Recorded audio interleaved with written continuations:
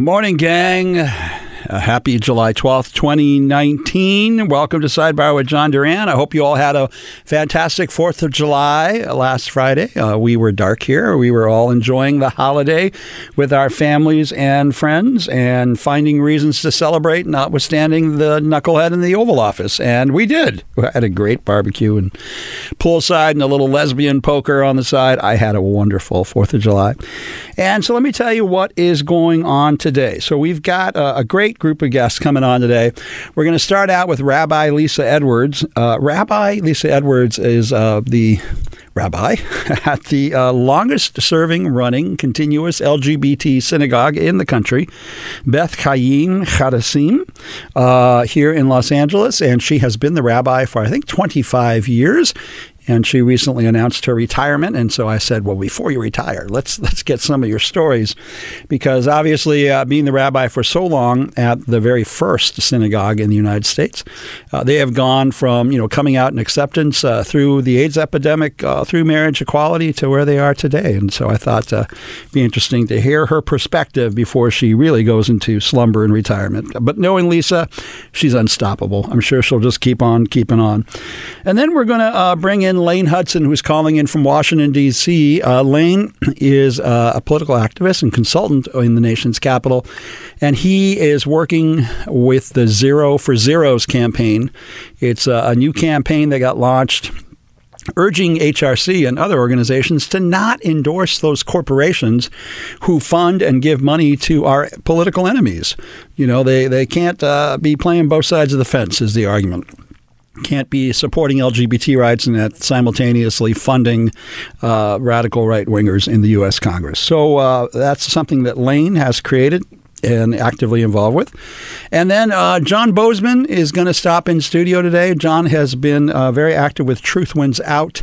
That is the national organization that is going after reparative therapy as being a trauma-producing abuse of religious LGBT people, trying to force them to change and convert their sexual orientation. And of course, it doesn't work. It hasn't never worked. It is a fraud, and it's bad medicine. And in the meantime, a lot of LGBT people are left despondent and suicidal because they're not able to change their sexual orientation. It'd be like trying to change your eye color. You can put a colored contact lens over it, but you're still gay underneath. So John will be coming and talking about that. And then finally, we're going to hear from Doug Spearman. Doug, a celebrated actor here in Los Angeles, African-American, gay guy, who was on the show Noah's Ark during the 90s, maybe 2000s. Anyway, Doug recently wrote and directed a brand new movie. It's premiering at Outfest called Zero to I Love You. But Doug is miffed.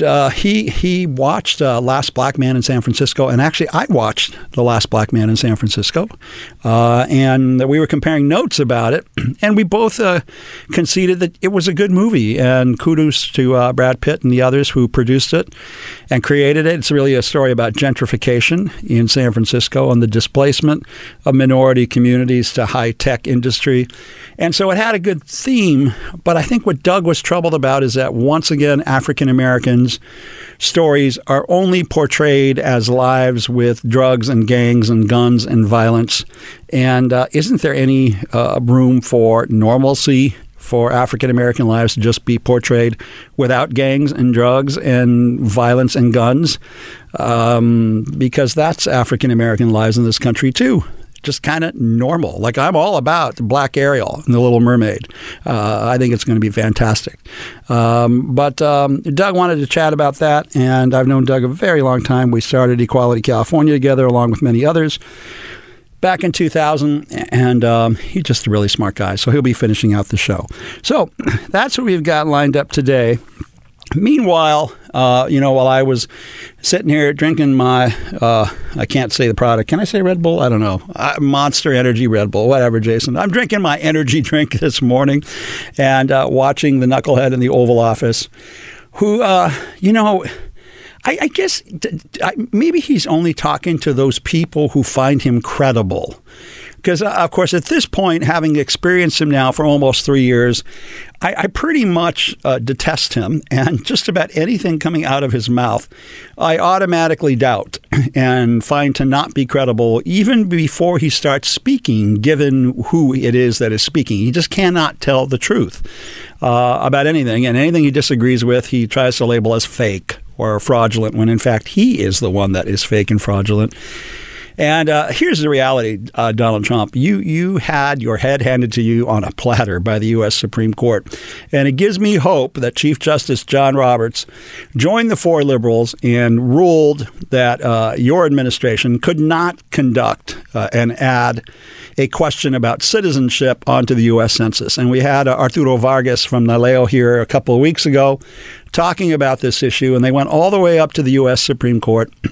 And the U.S. Supreme Court said, look, ever since the 14th Amendment established equality in this nation and African Americans were no longer 2/5 of a person, we count all persons within the United States during the census, whether they're citizens, residents, undocumented residents, really doesn't matter. We're trying to get an accurate count so we can figure out how to apportion funding and resources across the 50 states to do what's best to care for our people and care for our nation. And all persons, regardless of immigration status or citizenry, get counted. That has always been the law, continues to be the law.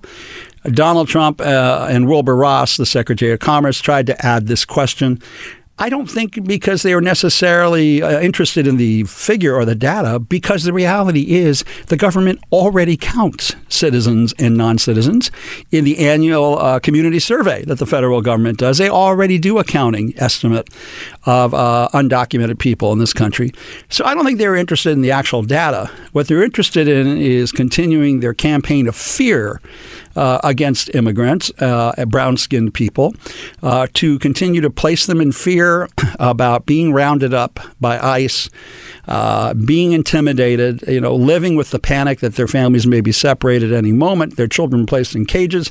I mean, this sounds like some, dystopia, but it is what is happening in the United States of America right now along our borders. The reality is families are being torn apart. Children are being placed in cages. People are being stacked 100 to a cell without adequate food, clothing, shelter, water. Some are drinking out of toilets. People are dying while they're in these camps. I mean, it is really a horrendous situation. And I know that there are candlelight vigils planned this evening all across the country to protest the Trump administration's handling of this crisis that they have created. They have created a crisis for political purposes and for political gain because it speaks to the base of Donald Trump, that they think that this is really great, that we're beating up on these poor people here who are seeking refuge and sanctuary as they escape the violence of Central America and other places around the world. And, I'm sorry, man. I like I've said before on this show, I know just enough Bible to be dangerous to myself and to others. But both Old and New Testament are replete with verses about being kind to the foreigner, being kind to the stranger, reaching out. Don't forget that you were once a stranger within your own land. And that is in both Old and New Testament. So the fact that the religious right has lined itself up behind Trump's policies of anti-immigrant is just hypocritical and disgusting. I have no other word for it. Disgusting. All right. Enough about that. We're going to commercial. We'll be back in just a few minutes. And first up, Rabbi Lisa Edwards about her journey at the longest serving synagogue in the United States. Thanks for tuning in to Sidebar with John Duran here on Channel Q. The new Channel Q. The new Channel Q. Call from mom. Answer it. Call silenced. Instacart knows nothing gets between you and the game. That's why they make ordering from your couch easy. Stock up today and get all your groceries for the week delivered in as fast as 30 minutes without missing a minute of the game. You have 47 new voicemails. Download the app to get free delivery on your first 3 orders while supplies last. Minimum $10 per order. Additional terms apply. And translation, Rabbi Edwards. No, I'm kidding. Welcome back, gang. Thank you for that little ditty, Jason. Little Israeli music to start off our session here with Rabbi Lisa Edwards from, let me get this right, Beth Chaim Chadasim. Not bad Chadashim. for Chadashim. Okay, not bad for a Gentile, I guess. Welcome, Rabbi. Thank you. So you have been the rabbi at BCC for how many years? 25. That's 25 years. That's yes. probably Jason's entire lifetime, isn't it? Yeah, Jason. Or more than. or more than your entire lifetime, I think. It's almost. I'm 26 right now. Okay, so as close, long as you've been on the planet. I think I did your baby naming, Jason. Tell us about the history of the synagogue. It was the first in the nation, right? Yeah, it was founded in 1972, so well before I got there.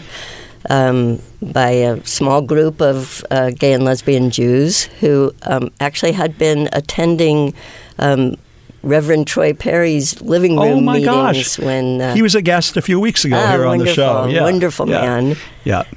So he was in the process of founding MCC, the Metropolitan Community Church, right, and really in that welcoming environment.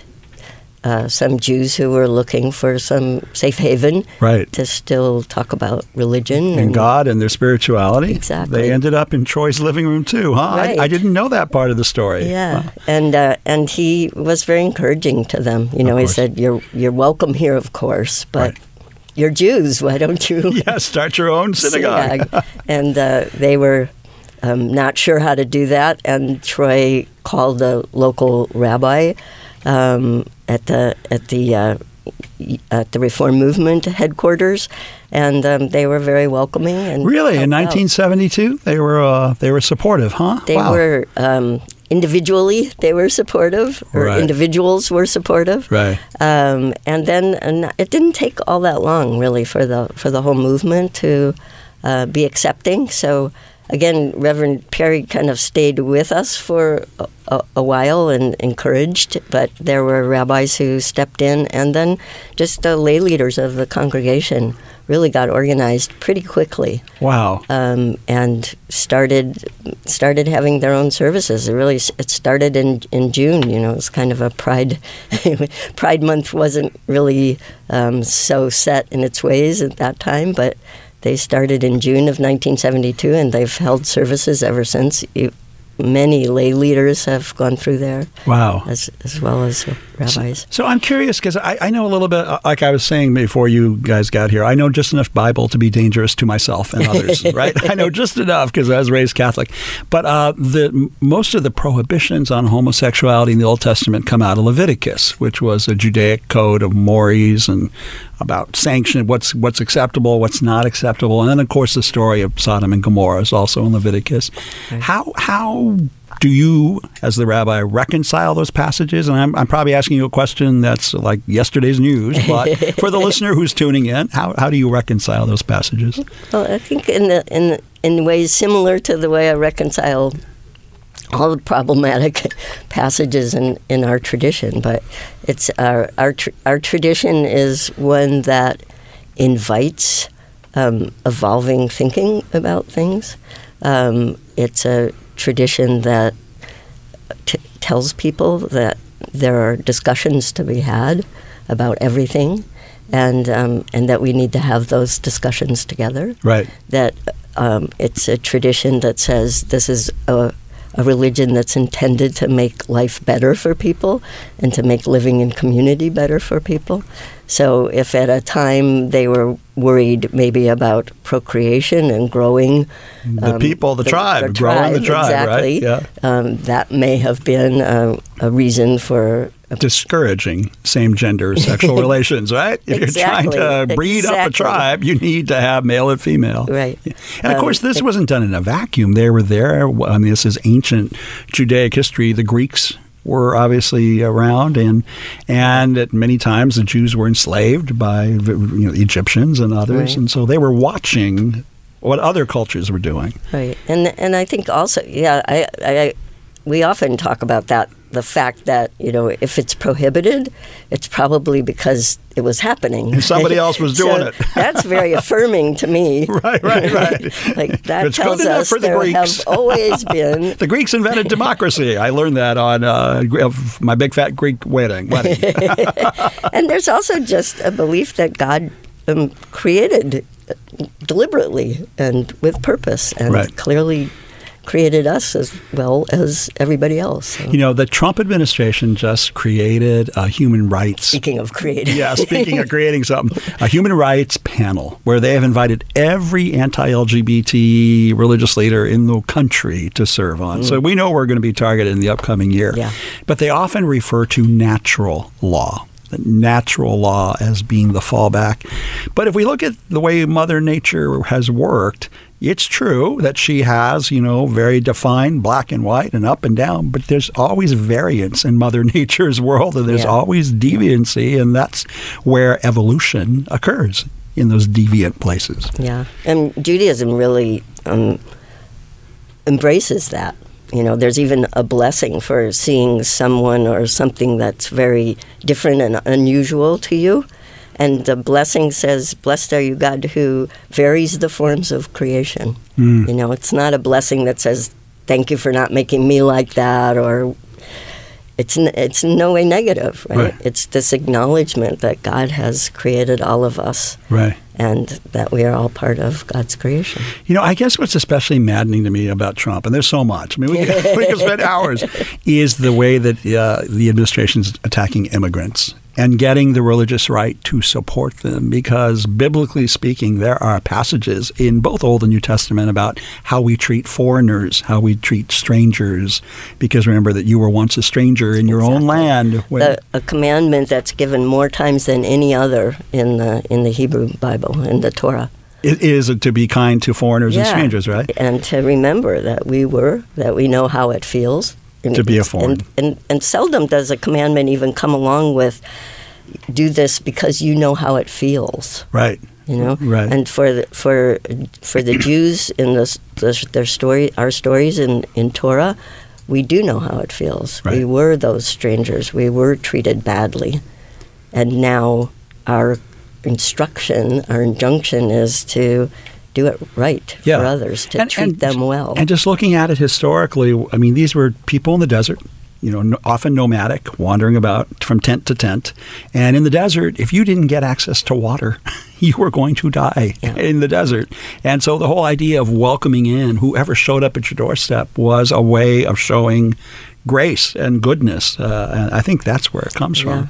And hospitality is there. Even in Jewish tradition, the interpretation of what was going on in Sodom and Gomorrah is not about homosexuality. It's about that they had plenty. The people of Sodom and Gomorrah had plenty, and they didn't share it with the foreigners. Yeah. And that is actually in the Bible, that these angels showed up and to be taken in, and they refused them the hospitality they would have extended to any other stranger. Exactly. And so what happened? They got volcanic rock thrown all over them. That'll teach you.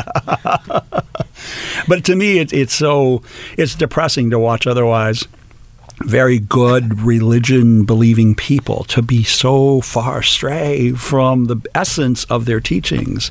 Because the women and children coming from El Salvador right now, they are coming out of desert and desperation, and they need water and food and shelter, and we are just turning our backs. And I think that you will see, as these demonstrations grow and the gatherings in opposition to that treatment is growing, you do see a lot of religious people in those in the counter demonstrations. Thank goodness for the religious left, and I think that you have been one of the clergy members that's been doing that for your lifetime. Yeah, I've been trying. You have been.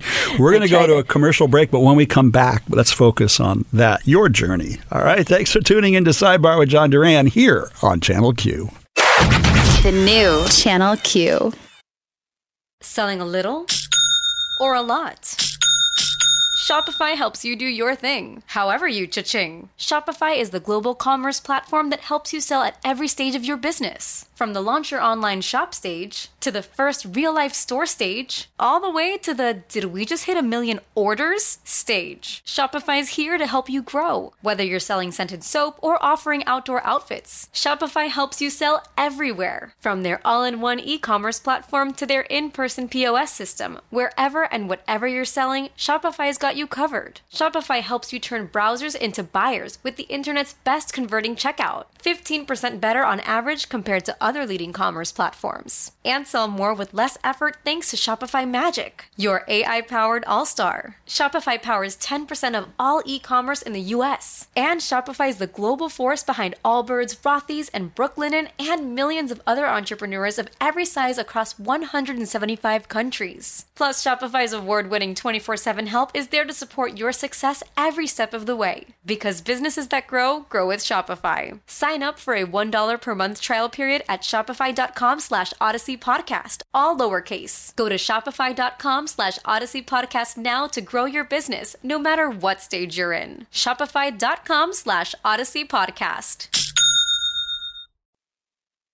I just, I don't know what it is between the Muslim call to prayer or the Israeli call to prayer. I love it. I just think it's so beautiful. It's so melodic. Anyway, I digress. Welcome back, gang. We're talking to Rabbi Lisa Edwards from Beth Chaim Hadashim. It means House of New Life. Oh, that's a beautiful name for the very first LGBT synagogue in the world. Wonderful. And we have been joined in studio by John Bozeman with Truth Wins Out. John has been fighting against reparative therapy, where they tried to turn him straight. Oh, it didn't work. Of course it didn't work. Of course, my poor little Christian boy. Those things never work. They never work. They never. tried. Lisa, Rabbi, when you got started 25 years ago, what was the burning issue for the synagogue then? Well, we were still in the middle of AIDS, right? Yeah, so it was a lot of that, of taking care of people, of making sure that people had what they needed, such as it was at the time. Mm-hmm. Didn't have any drugs that were really working yet. Right. So it was a lot of, I guess the good part of what came out of that is that people really bonded to each other, yes, took care of course, of each other, in really dire circumstances. Family and yeah. How many people did you lose in your synagogue, do you think? A couple of dozen, more than that. Right? So, and leaders of the community, and friends of many, and so many people were widowed, and so many people facing chronic ailments. Right. Even those who survived. You know, so many of the early leaders in the LGBT movement in Los Angeles were also Jewish. And I think it's part of, I'm guessing, the teaching of Torah about getting engaged with community. Yeah. I think back, Robbie Eichberg, I know was prominent Jewish. David Wexler, right, who started all the AP AIDS Project Los Angeles. Diane Abbott, who created AIDS Project Los Angeles and HRC. Roberta Bennett, who created the Victory Fund. All of these very prominent Jewish, lesbian, and gay people starting up activism in Los Angeles. Yeah, and I think it is second nature. Like many Jews take part in social justice work without even realizing right, what the background is for that. But I think it goes back to what we were saying before the break about the most. It's not only the most commonly mentioned commandment in Torah to take care of the stranger, to reach out to the stranger, to not make a stranger a stranger. It's in there way more times than anything else.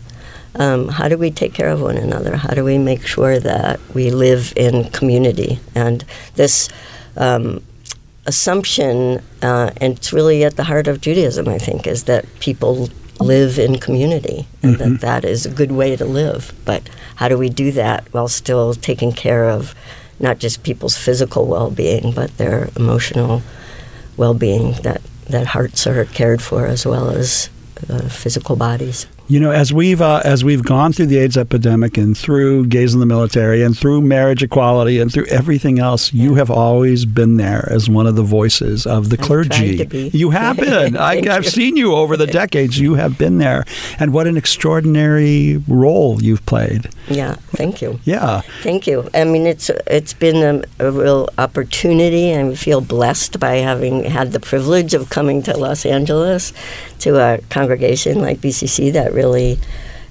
intentionally didn't just take care of its inner core, but was working to make the world a better place and inform people about who we are and what we want and what we need to be part of a whole. WHOLE. I wasn't going to say anything. I wasn't going to say anything. So, I said this recently, John, at the City of West Hollywood, because the City of West Hollywood has been there as a meeting place. It's a place that has, for these decades now, been calling people together and saying, we're stronger as a community. So let's show our numbers. Let's be there together. Mm-hmm. And that's a lot of how I've had the opportunity over the years to be a street lesbian rabbi as well as And I think it's been important because a lot of LGBT people are damaged by religion. I mean, John's going to be here talking about that in just a second. Yeah. But to see a rabbi show up, or somebody with a collar on that's on our side, at least for me, made me do a double take at the beginning. Like, what are they doing here? Yeah. Why are they here? They're religious people. Yeah, I think it's true. I think that was something that we needed to overcome also, because people do sort of turn away from, because John will testify that there's been experiences that there was good reason to turn away. Mm-hmm. But there's also good reason why LGBT people have gone into clergy positions and helped to make our religions a more opening and welcome place. And that has certainly changed a lot over the 2.5 decades, more than that, that people have been working about. And I think we have become more God-reliant than God-defiant, because initially we were God-defiant because we were told we weren't welcome, right? Mm-hmm. We were told you're not welcome in the synagogue, you're not welcome in the church, you're not welcome in the mosque, you're not welcome anywhere here. And we are out there fighting for our lives. And at some point, we all, at least speaking for myself and many others, reach a point where I just say, God, please help. Because it's so overwhelming. We turn to something greater than ourselves, whether it's in recovery or whether it's in social work or something, and actually then watch a spirituality grow in a place where there's flowers in the desert, where you never thought the flowers would bloom. And I think the way you're describing it is accurate for a lot of people that we have come to that. Like, we've done the political work, we've fought back, but then there's something more that we need. Mm-hmm. There's a soul, something's pulling our soul, that we need a spiritual place and presence also. And that, I think, is where the queer-friendly and queer, mainly queer congregations have been a real place for people, a real home base for people, a safe haven. Well, we got to go to commercial again, but will you come back again? Now that you're retired, now I can have you come back. Really, I got nothing. Just invite me back. I'll have you come back, and we love having members of the clergy here, so it would be awesome. Thank you, John. Gang, thanks for tuning in. When we come back, we'll be talking to Lane Hudson from Zero for Zeros and John Bozeman from Truth Wins Out. Thanks for tuning in to Sidebar with John Duran here on Channel Q. The new Channel Q. This episode is brought to you by Progressive Insurance. Whether you love true crime or comedy, celebrity interviews or news, you call the shots on what's in your podcast queue. And guess what? Now you can call them on your auto insurance too, with the Name Your Price tool from Progressive. It works just the way it sounds. You tell Progressive how much you want to pay for car insurance, and they'll show you coverage options that fit your budget. Get your quote today at Progressive.com to join the over 28 million drivers who trust Progressive. Progressive Casualty Insurance Company and Affiliates. Price and coverage match limited by state law. Money, money, money. That is our intro for our next guest, Lane Hudson from for Zeros. He's calling in from London this morning. Morning, Lane. Welcome to the show. It's actually evening here, but good morning to you, and thank you so much for having me. It's great to hear your voice, Mr. Mayor. Great to hear yours as well. Tell us about Zero for Zeros. What are you doing? What are you up to, Mr. Campaign Manager, spokesperson? Well, the kind of underlying concept of the campaign is very simple. We are asking our best corporate allies to the LGBT community to stop giving money from their corporate PACs to the absolute worst people in Congress on LGBT issues. And this is a very narrow focus campaign, and it's also well researched. The way we came up with both the companies and the people in Congress was pretty simple. We started with, HRC has some very good public tools available that anyone can use to advance their activism. One is the Corporate Equality Index, and the other is the Congressional Scorecard.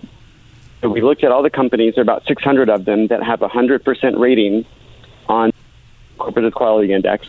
That means that they go above and beyond to provide safe and welcoming environments for their employees. They don't give to anti-LGBT organizations. They market to the gay community. Then we took the Congressional Scorecard and we took all the 0%ers, people who don't do a single thing in Congress or vote the way HRC thinks they should. And we actually did an additional screen beyond that, the people who did extra things outside of. And so those are the people that we are calling the worst of the worst. They're actually kind of sub-zeros, if you ask me. They're losers. They're zeros, complete losers. Right. Yeah. So there are 10 members of the House of Representatives and 19 senators in that grouping. And there are 49 companies whose corporate PACs give to those 29 members of Congress. That's really shocking to hear. Can you drop a few names? Like who? The members of Congress include people like Ted Cruz. Which companies? I can guess the members of Congress. That's easy. But which companies are making this list? I don't have the list in front of me, but I can tell you a handful of them. Our first wave that we're targeting are mostly tech and comms companies. So we've got Google, Microsoft, Facebook, Oracle, Intel, Cisco, AT&T, MasterCard, Visa. Those are some of the people in the first wave that we're targeting. And the approach that we're taking is a more traditional approach of an advocacy campaign. We've sent letters to the CEOs of all those companies, and I've worked to reach out to their government affairs teams in Washington as well so that we can establish a dialogue and that they didn't feel like they were blindsided by something that they found in a news alert. Because we want to have constructive conversations with them about why this is important and how they can actually do this without impacting their legislative agendas in Washington. So let me play devil's advocate for a second. I imagine these companies are going to come back and retort with, well, we just give to both sides. We just give to both Democrats and Republicans because that's in our corporate interest. What would you say to them? Well, what I would say to them is that their internal policies and what they do for their employees and the values that they have in their company are incredibly pro-LGBT. They put on a public face. They sponsor their employees to march in pride parades all over the country. They change their social media avatars to rainbow colors of their logos. Every part of what they do that is public-facing is pro-LGBT. They've also, many of them have signed on to amicus briefs to overturn Prop 8, to overturn DOMA, and to win marriage equality in the U.S. Many of them recently, just last week, signed on to an amicus brief that is asking the Supreme Court to uphold the EEOC's finding that sexual orientation and gender identity are protected by Title IX of the Civil Rights Act. So they have clearly established corporate values all over the place. Everywhere you look, their corporate values reflect that they are pro-LGBT, and they don't seem to be afraid of it. In fact, they seem to be out and proud with those values as a company. But their political giving does not match those values. And we are not asking them to stop giving to Republicans. We're not asking them to stop giving to all people who don't support equality. We're asking them to stop contributing to the worst of the worst. These are people who don't do a single thing for LGBT equality. And in fact, It's the people who are actively working against us every day.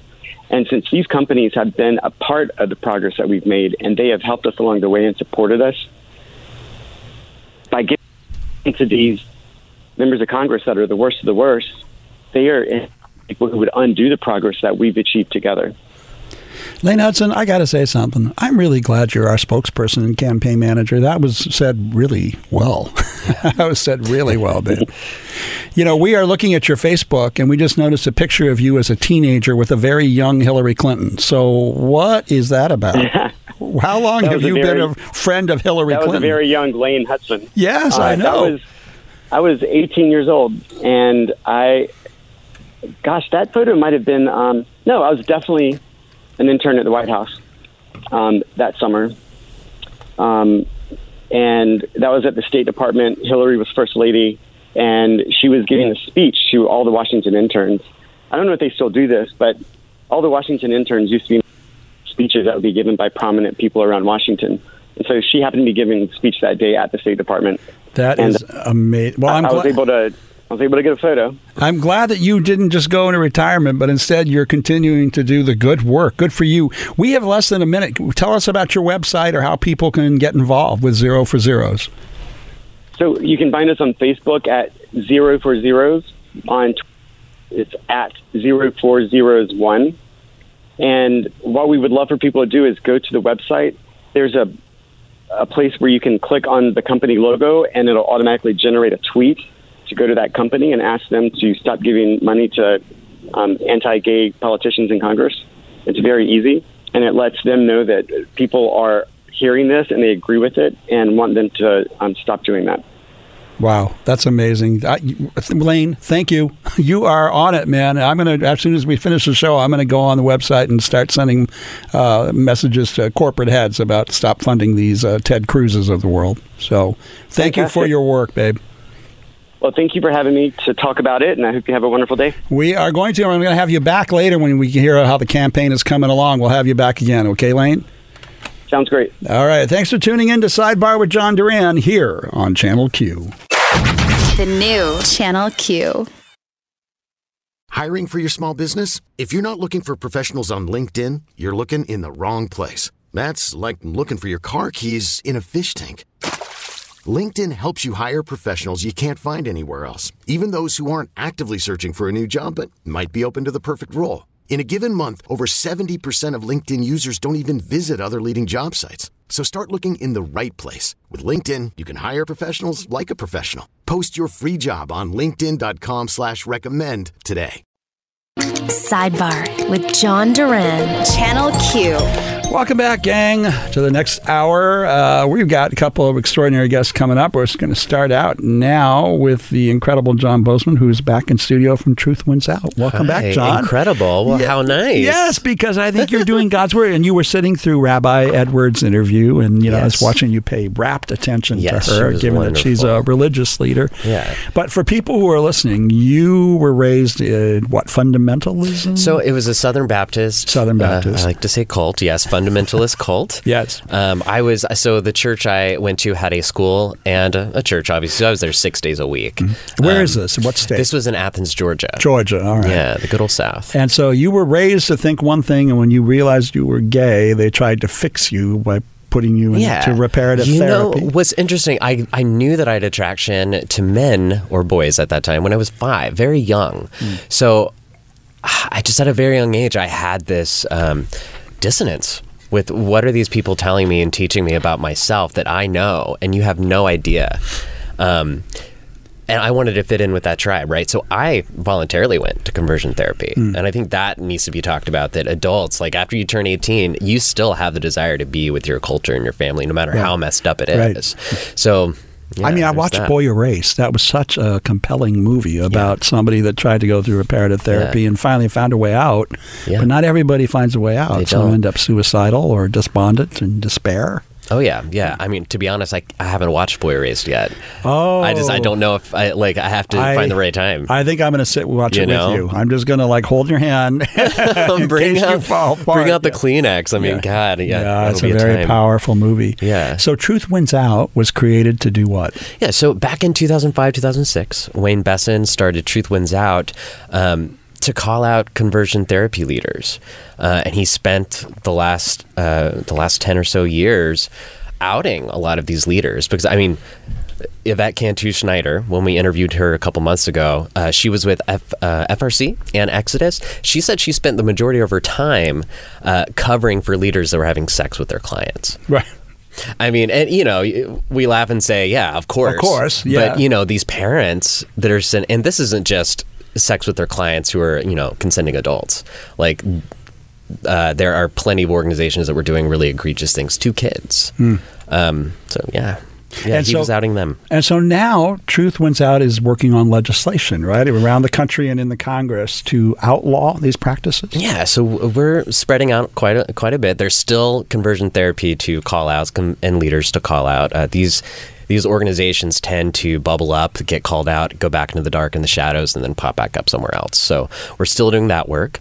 And yeah, we are getting the word out about bills that are going up all over different states to ban conversion therapy for minors, which is a great place to start.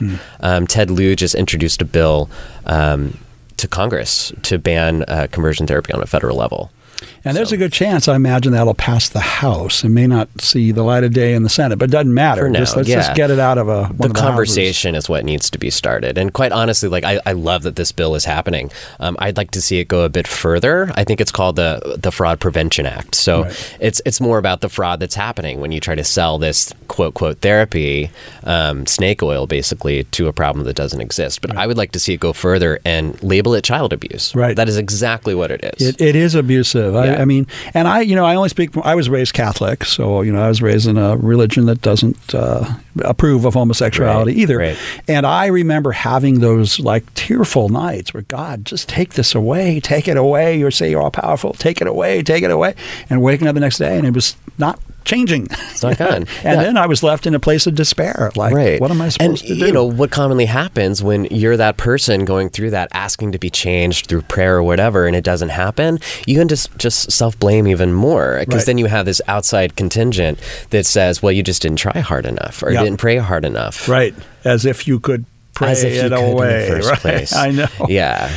I know. That's why I think this work is so critical, what you all are doing. Thank you. Yeah, I think so too. And what I find in the community is, you talk about conversion therapy and you get this, what? That's still a thing? Yeah. And you're right. Yeah. And it truly is. And while it might not be out and loud and proud, it's still this conversation that's happening in the flyover states, or I mean, even here in California, that further pushes that narrative that LGBTQ people don't deserve equality. And any law that's trying to be passed that's against the LGBTQ community is based really in this idea that you don't have to be the way you are.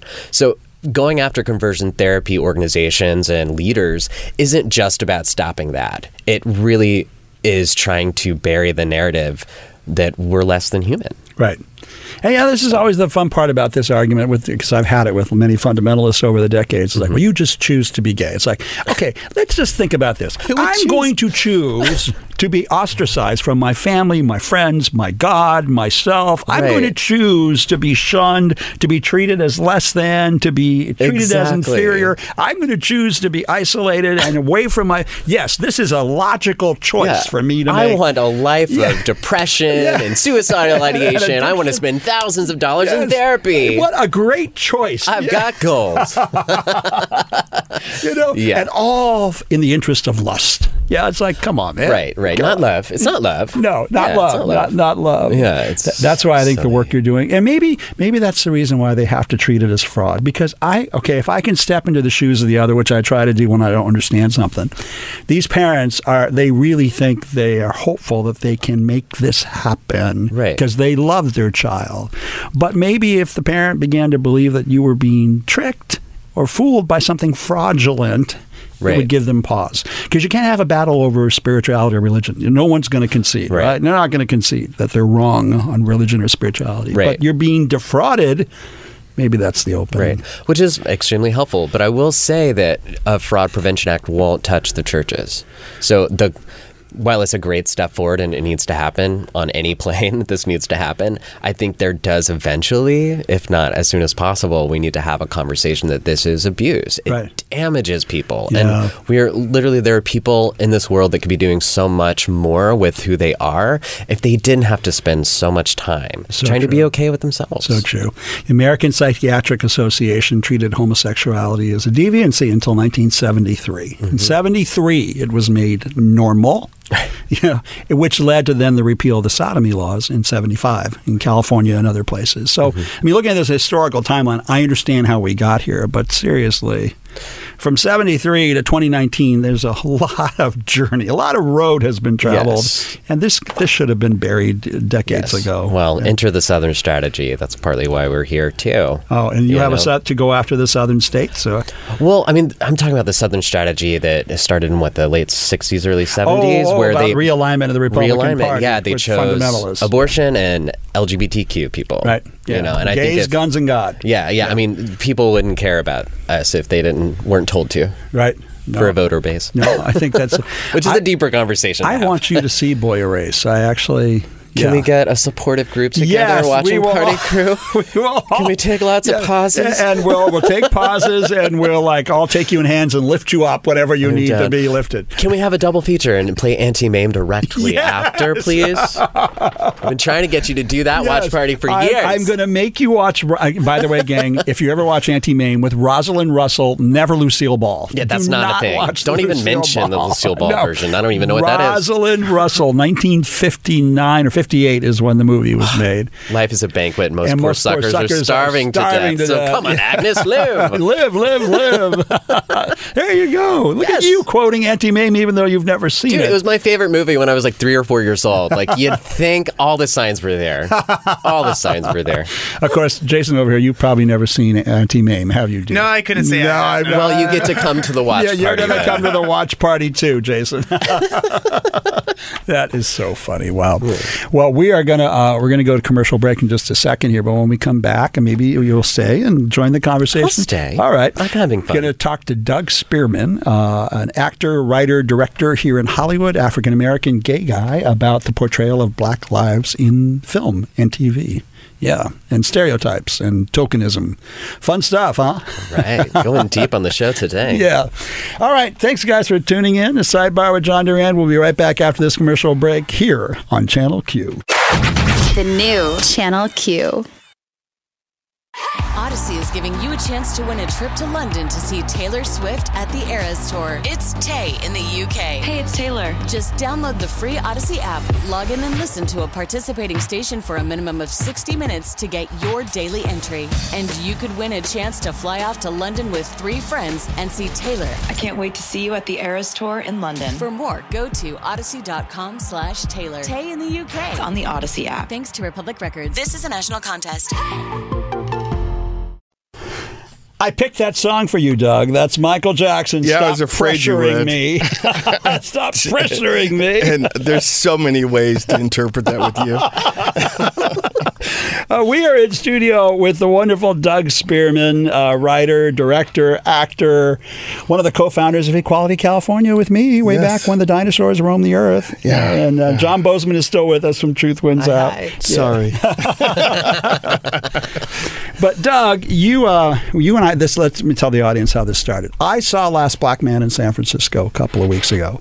You saw Last Black Man in San Francisco, right? It's a story about the gentrification of San Francisco with a lot of families being displaced by techno industry and wealthy You and I people. have a completely different that's exactly, take on that is not what this movie's about. That is what I got from it. It's about gentrification of neighborhoods. Dude, displacing families. Yeah. No, it's a fairy tale. Please, you're on the air. Let's go. Okay, so the last being a black man who's been to San Francisco and actually took part in a boycott up there. Yeah. That movie isn't about gentrification. It's about someone being so damaged by the world that he was raised in as a black man in San Francisco, ghettoized, that he is trapped himself in this fantasy of a house that never really belonged to him. Got that it. he takes on himself, but it's literally about the fact that it's a fairy tale, John. Huh. I mean, it's mythology. Oh, that's really see. This is interesting because I, of course, was looking through the political lens of. I am looking through the political You lens. are too. Yeah, but based on your experiences as a black man. Yeah, but it's interesting because the two leads are all the leads are black. Yeah. No, not all the characters. All the leads are black. All the leads are black. But you didn't mention that at all when you started talking about the movie. That all the leads are black? Or that this was about a black man, two black men, and one of them's journey. Yeah. No, I saw it about gentrification and power. Wow, okay. As you do because you're a politician. I'm a politician. That's how I looked at it. But and really non-racial. Yeah. In a great way. And I can say that because I've known you forever. 20-some years. Shut up. 20-some years. Stop saying that. 20-some years. Again, he said it. And often I'm the brown man. You and I are the only black and brown in the room. Yeah, exactly. I know. Oh, yeah. I know. And we were talking about how we get portrayed in film. So between the Frito Bandito and Speedy Gonzalez. That's oh, my God. I forgot about the Frito Bandito. Those were my images as a child. Frito Bandito, the big guy. And little Speedy Gonzalez. I'm like, well, there's my ethnicity on the cartoon. Wow. Wow. Well, I mean, growing up for me, I mean, we're, I think, the same age. 47? Yeah. Okay. In Grindr years. Exactly. Okay. I upped it to 49 on Grindr because it had to be plausible. What's Grindr years? Am I missing out on something? Grindr years is the posted age as opposed to your real age. Right. Okay. But is there like an equation that I must be plugging into mine I'm missing? No. You're young. Totally too old, too young to even think about you don't this. Need okay. to do it. That's all. That's all I wanted. I wanted the grown-ups are talking, honey. So just sit there and make a Lego I'll sit back block. and sip on my bottle. Okay. Okay. All right, we're about the same age. Okay, anyway, so we're about the same age. So I remember, you're right. There was only Speedy Gonzalez and Frito Bandito. But for me, at least I had, Greg Morris on Mission Impossible, who was the smart tech guy. He was hot, too. Yeah, exactly. John. What? He was hot. He was very sexually attractive. You're sexually attracted to the microphone right now. Okay. So can we just move on? Yes, we'll move on. Okay. Right. So I come at this from a different perspective. I mean, I'm a filmmaker and an actor, and I only did this, believe it or not, because when I was 12, I was watching the Tonys, laying on the floor in the living room, and Ben Vereen won a Tony for Pippin. And I did not know that somebody who looked like me could do that and then do it on television. Because I almost never saw it. I mean, I think you rarely saw Sammy Davis Jr. At the Tonys, I don't think I recall ever seeing black people up on stage at the Tonys. The Oscars, yes. Okay. The Emmys, yes. Yeah. The Tonys. Well, that's why it was really rare, because I know Porgy won for Best Musical one year, and that's an all-black musical. Two Gentlemen from Verona, the musical, had a black actor in it, and then there was Pippin, and he played lead character. Ben Vereen played lead character, but it's because I had to see somebody do it, and as a filmmaker, I believe. And anybody that deals with the moving image, it's the largest cultural canvas we have. Right.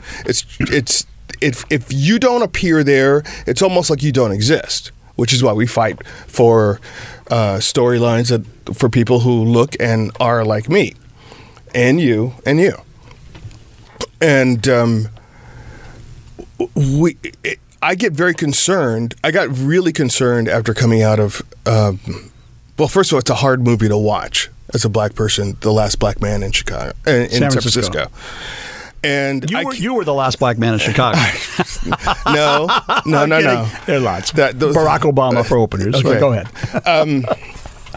Chicago had a black mayor too. Don't forget that in the 80s. All right. You made me forget what I was saying. You walked out of the theater. I walked out of there, and I realized that Brad Pitt's company, Plan B, produced that movie. Right. Made it possible. All right.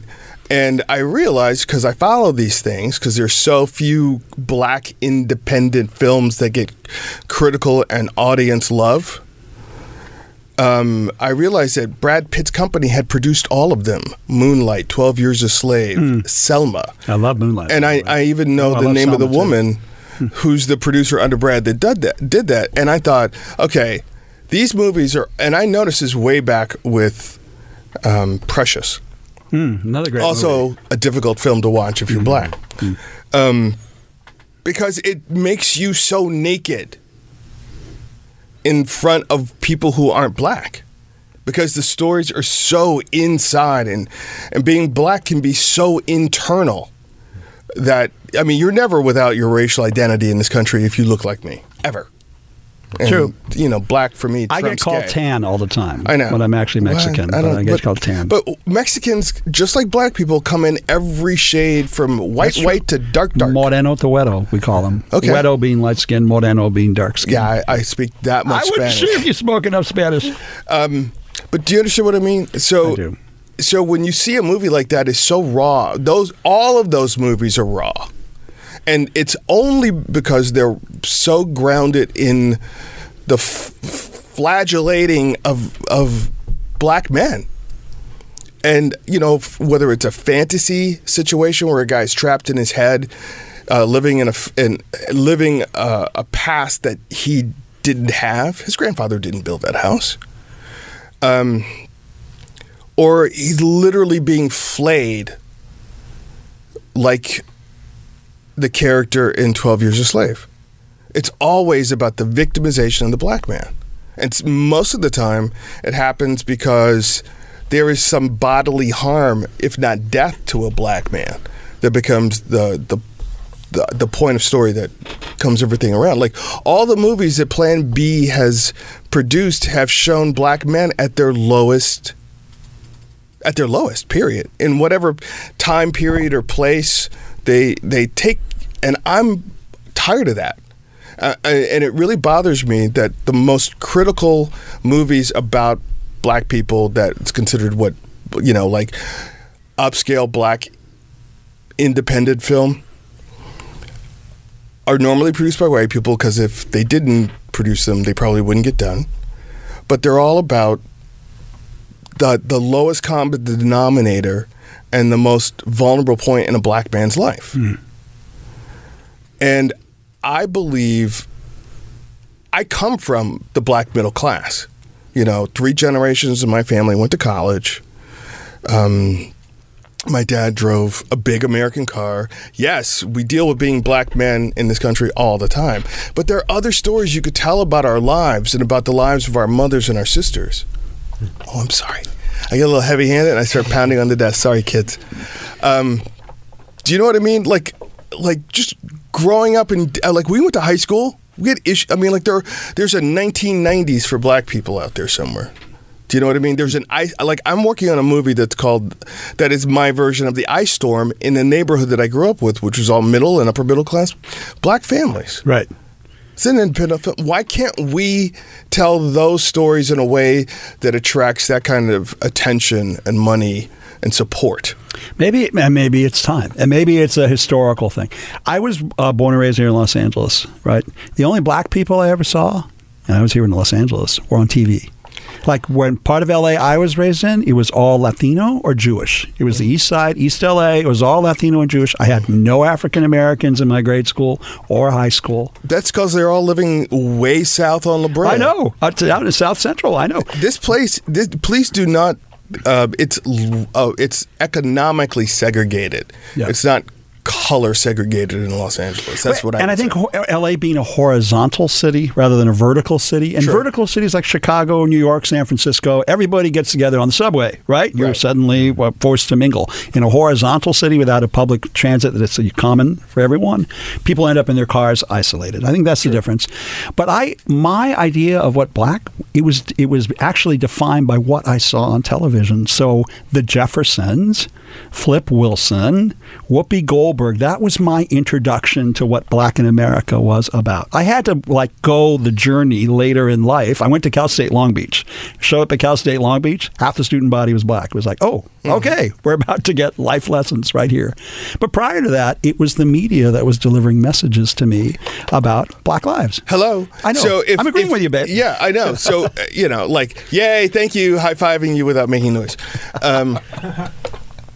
Feel free to jump in on this. Yeah, well, what I was thinking, like, that was your impression of black culture, but like, what do you think it does to see all the crime shows having black people being the criminal? You know, what did that do to you? With guns. Well, see, that's when I was awful. growing up, black male victim roles didn't exist. First of all, it was the time of Shaft, Superfly. There was a whole resurgence in the black hero's journey, the black person's hero's journey through the 70s, 80s. You would never have seen any of these movies. Right. I mean, even Roots, which was probably the most watched television program of all time, was about this heroic struggle from this African Kunta Kinte. named Kunta Kinte, who is stolen, and then it rises through like 10 generations of his family. Like, I would not have seen, there would never have been a Precious. The closest thing to Precious or something like that would have been Lady Sings the Blues. Diana Ross's really excellent biopic of Billie Holiday. Yeah. So it was about, I mean, the whole phrase of the 70s was Black Power. It was. Black Power. Then what happened to the 90s? Because I feel like we started being the one. Well, here's what happened. We became the one white person at the one black person at the all white movie. Like, if you want to see something, watch any of pretty much any teen get trapped in a house for the weekend movie. There's one black guy. Yeah. That's what happened in the 90s. And he gets killed. He gets killed. But the Waylands had a good time with this in Scary Movie. All of the Scary Movie, the black guy always gets killed. They make fun of it. So they started integrating. And it's funny because my acting teacher was the first person I ever saw take on this role. And it was one of the, like, you know, I see things, I'm like, ooh, I want to do that. Richard Lawson, who is my friend, my mentor, my acting teacher, he's also in my new movie, was in Poltergeist. In the original Poltergeist. I don't remember any black. He was the black guy. He's the black guy. And I remember watching. Remember any black guys in Poltergeist.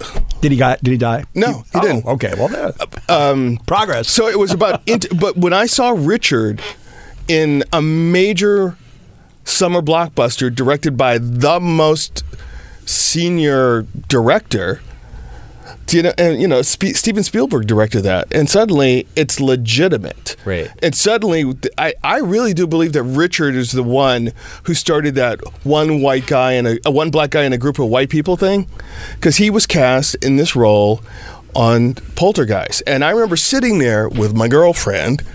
That's how long ago it was. Going, that's what I can do. I want to be the black guy in the white movie because that guy's making a lot of money. And a lot of people are going to go see this movie. And then years later, Richard became my acting teacher, like randomly. There you go. That's ironic. But that's what happened. Like, you know, the late 80s, 90s, it suddenly became, it suddenly became inclusive, but you needed one. Right. Yeah. Oh, when we come back from commercial, I want to hear your thoughts on Black Panther. And I'm just going to warn you in advance, I love those guys. I know what you're going to say. You're saying it already, but we're going to commercial break, so you're going to have to think about it for 4 minutes. Thanks for tuning in, guys. We'll be right back on Sidebar with John Duran here on Channel Q. The new Channel Q. Yes, Doug Spearman, you are looking at the man in the mirror. I picked that song for you too, babe. Hey, you're lucky I picked the songs that I picked. It could have been Superfly. He doesn't seem too happy with these He's songs. rubbing his brow. because you're doing the thing that is the reason why I'm sitting here. I know. Oh, babe. What do you call it? I am completely aware of. That's why I picked those two songs. That's why I picked these two songs, because I knew it would get you agitated and excited to talk. Now let's talk about my obsession with the movie Black Panther. Okay. Well, I love Black Panther. So and did I. All of the characters were black. Well, most of them. Almost all. Yeah. And the leads, both the protagonist and the antagonist, were unbelievably talented, and I love the story. They are. I worked with Michael B. Jordan when he first started in television. We were both on, I was working for ABC, and he was on All My Children. I didn't know that. Yeah. Huh. I own a copy. That's how much I love Black Panther. It's fantastic. It's an iconic movie. It's an iconic I look at it this way. I think when you look at like all the Marvel movies, for me, Thor Ragnarok is the best movie. However, okay. I almost dropped the F-bomb. Get the censor button ready if he talks about that actor again. But I really do believe that Black Panther is the most important Marvel film. Because that it is set in a world where the hero of the movie who goes through the true hero's journey is a black man. Right. He's a superhero. And the plot, the antagonism between those two characters is completely understandable and justified. And they both work it out the best way they do. And it's, first of all, it's beautiful. It's super empowering. I mean, if you're a black kids now have somebody go, I can be him. Like, he looks like me. I cannot underestimate what it's like to grow up and not see yourself reflected in the true way. I know you understand that from a gay man's perspective. I do, and a Latino. You understand? And, yes, you're absolutely right. Until George Lopez, you guys had nothing. Thank you. Now look, can we just say you guys have Barack Obama to point at, right? What do I have to point at? Sonia Sotomayor on the Supreme Court, right, and a handful of U.S. senators, right? Okay. We're not quite there yet. We don't have a theory about that, a Latino from California elected governor or U.S. senator, yet we're half of the state's population. So I have a theory about that, too. All right, let's hear it. And maybe this is a cultural misinterpretation on my part, but I believe that, like, for instance, this is the difference between being black in America and being, I believe, a Mexican in Mexico. Being black in America, after, slavery ended, there were no more overlords telling you what you could and could not do, really. You could pretty much do whatever you thought you could, even if it took you out of the place you were born. You had to move to get an education. And I come from a people who are what were called strivers, who always, every generation had to be better than the generation before, economically, socially, financially, and in terms of your education. We're constantly expanding upward. And I see that, and there's a long history of that in this country for black people, even though we are definitely had to fight for separate and unequal and still separate and equal, whatever. Do you know what I mean? But when I look at Mexico and its revolutions and its colonialism, I don't believe that, well, let's put it this way. There has been a black middle class in America for a long time. And that has spread its ideas in two ways, down and up in this country. I don't get the sense that there's a long history of a Mexican middle class in Mexico, because a lot of it's rural, or it's landowners or people with money. I have to speak up, but there was in California. I mean, California, I'm talking Arizona, about New Mexico, Texas, all Mexico. Well, there were like actual Mexican I'm talking ranches. about Mexican right now. Yeah. There's a big difference between a Mexican where we moved the border, where the U.S. government moved the border, right, and created the United States out of what had been Mexico. 1919. Yeah. New Mexico. But you've been to Mexico City, though. I mean, it's a thriving metropolis. It is, but that's not all of Mexico. That's like saying the United States is New York. Or the United States is Omaha. Very different places. It's a combo. Yeah, very different places. It's always a combo. Yeah. I'm trying to be as respectful. Whenever we talk about race, I'm always on pins and needles. I know everybody right? is. Everybody is. But you can be who you need to be. Oh no, I'm cool with that. When I look at the African American experience from my point of view, and I'm not black, right? I'm Latino. We've gone from enslavement, from 2/5 of a person. It took 2 constitutional amendments, a civil war, and 150 years on top of it to elect the first black president. So even though the issue has been resolved generation after generation, it's still not there. It's still not there. Dude, it is so not there. Wait. Far away from it. I had to tell somebody what a lynching was the other day, then I showed him a picture. But a friend of mine... The fact that he didn't know may be a good thing, actually. If somebody was ignorant that didn't even know that existed in this country, maybe that's... Well, it'd be great if it didn't still exist. Right. Okay, that's the point. History. So a friend of mine sent me a video that she took with her cell phone. in New York a couple days ago of these two cops shooting a black man when he was face down, and they shot him at close range. Like the gun was against his shoulder when they shot him. And she's got a clear shot of this. And she's like, oh my God, this country's going to hell. I'm like, honey, it didn't change. Right. It hasn't changed. You know, I mean, the black men get killed on a disproportionate level to everybody else in this country. We are 70% of the U.S. prison system, right. But only 14% of the country is black. Yeah. So, I, you know, whether it was lynchings or being dragged here in chains or, you know, being like my family only moved to New York because the Klan came from my uncle on a Sunday morning. In where? Tupelo, Mississippi. And he wouldn't get off the sidewalk for a white woman. And they put my uncle in the boxcar as it was moving through Tupelo, and he had the entire wealth of his family. My mom, my grandmother, my dad, his mother, and it was a $20 gold piece. Right. They put it in his pocket. Hence the term the strivers. So the strivers then, his goal then was to make life better for his children and his children's children. Which he did. And he did.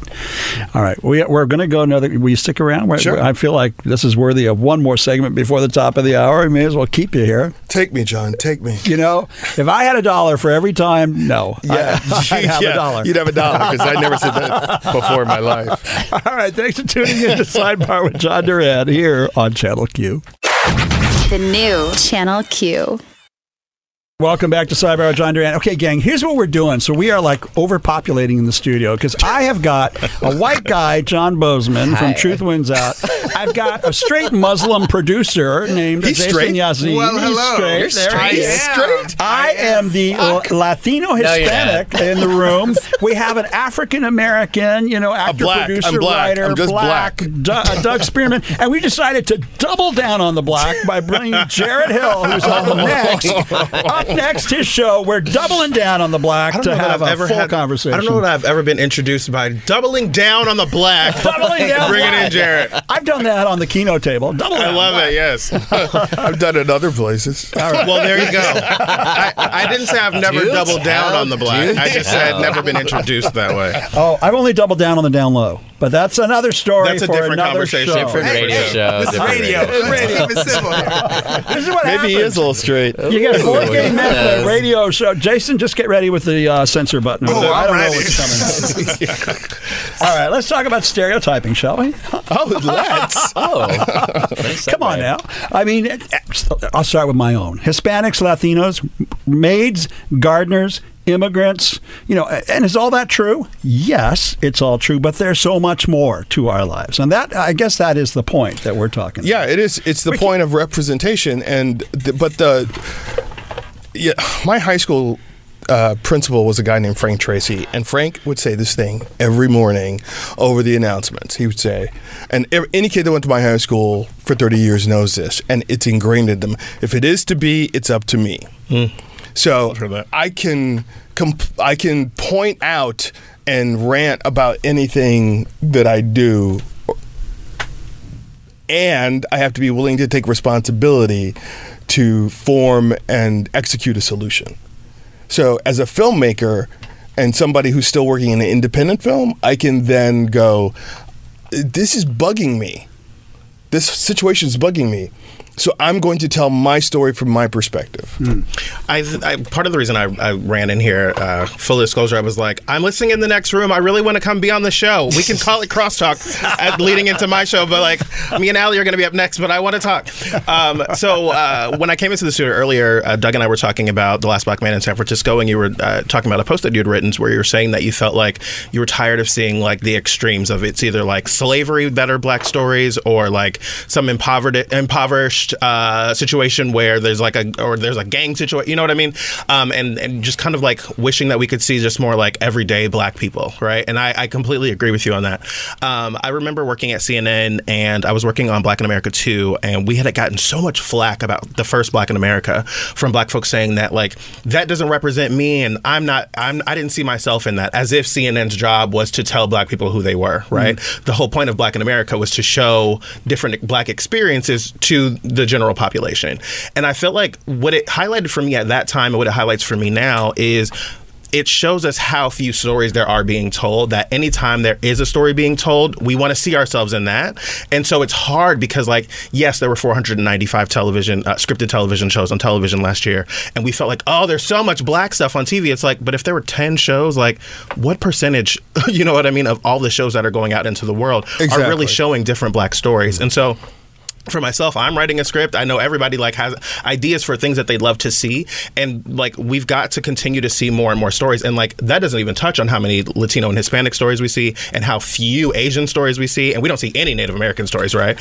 So like, I mean, or Muslim, like you know what I mean. We just got a Muslim show on Hulu this year, right? So, seriously, about with Rami. So it's like, you know, we see so few images of ourselves, and so we're so starved for like any time that there's something. It's like, where can I find myself in that? And it's difficult and it's frustrating, and it's like, okay, well, what do we do about that? Like, we have to be able to continue to tell our own stories and have the platforms to do that, and I think that's really important. And I see myself like as someone who's on the radio every day and who has a platform on social media or whatever, like I'm always mindful of like how important it is to be able to have a seat at that kind of table. So you have to, and you know what, you can't wait for them to, I spent a lot of time waiting for them to give me that seat. Yeah. But because technology has both democratized, you know, the way people tell stories and how quickly they get them on the air, you have there's more space to fill up with and we should do it. You know, we should take up the space, and because you can now, because if you're walking around with an iPhone, you've got a 5K cinema camera. You know, you can edit it in iMovie. You can get it up on, you know, YouTube in a matter of seconds. You know what I mean? Vimeo. I mean, there are all these platforms, and we have to use them.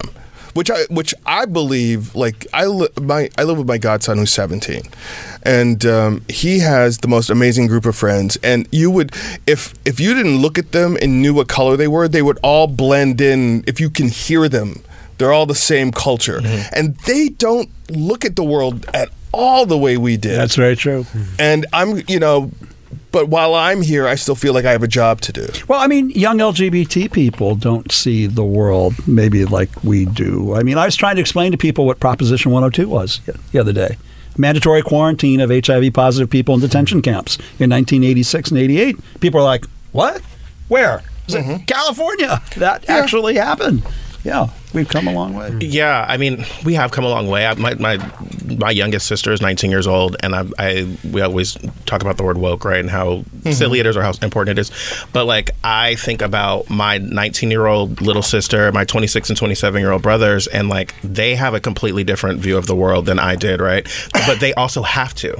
They live in a time where Donald Trump is the president, right? Where like the president won white votes only, and like and the way that has shaped the narrative of this country over the course of the last 2.5 years, and seemingly for however long he's there. Hate crimes are up. And hate crimes are up. Exactly, gays, Muslims, immigrants. But then again, believe it or not, so are suicide rates among white men.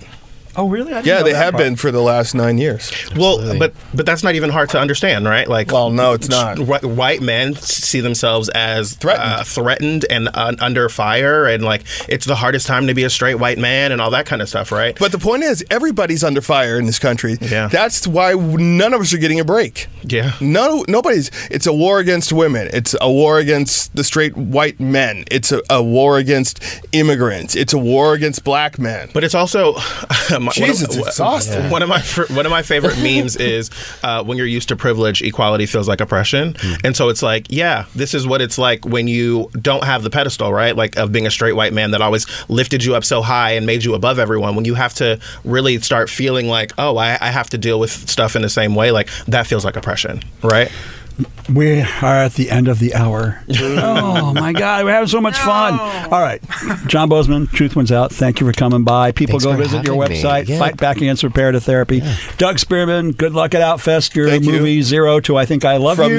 From Zero to I Love You is going to be premiered at Outfest. Congratulations. Thank you. And Jarrett, your show is up next. Yes. People should continue to tune in. Coming up next, we're going to be talking about all kinds of different stories. One of the things that I got in big trouble about with black folks regarding the LGBTQ community. We'll have a conversation about that and a whole lot more. So there you go. Next week on Sidebar with John Duran, the incredible Del Shores will be here, playwright, author, writer, director, actor, and also Rita Gonzalez, who started IMRU on KCRW.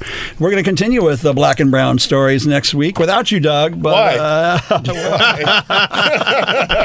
why? This has been a lively conversation. Believe it or not, Doug Spearman and I have been friends for 25 years. And it ended today.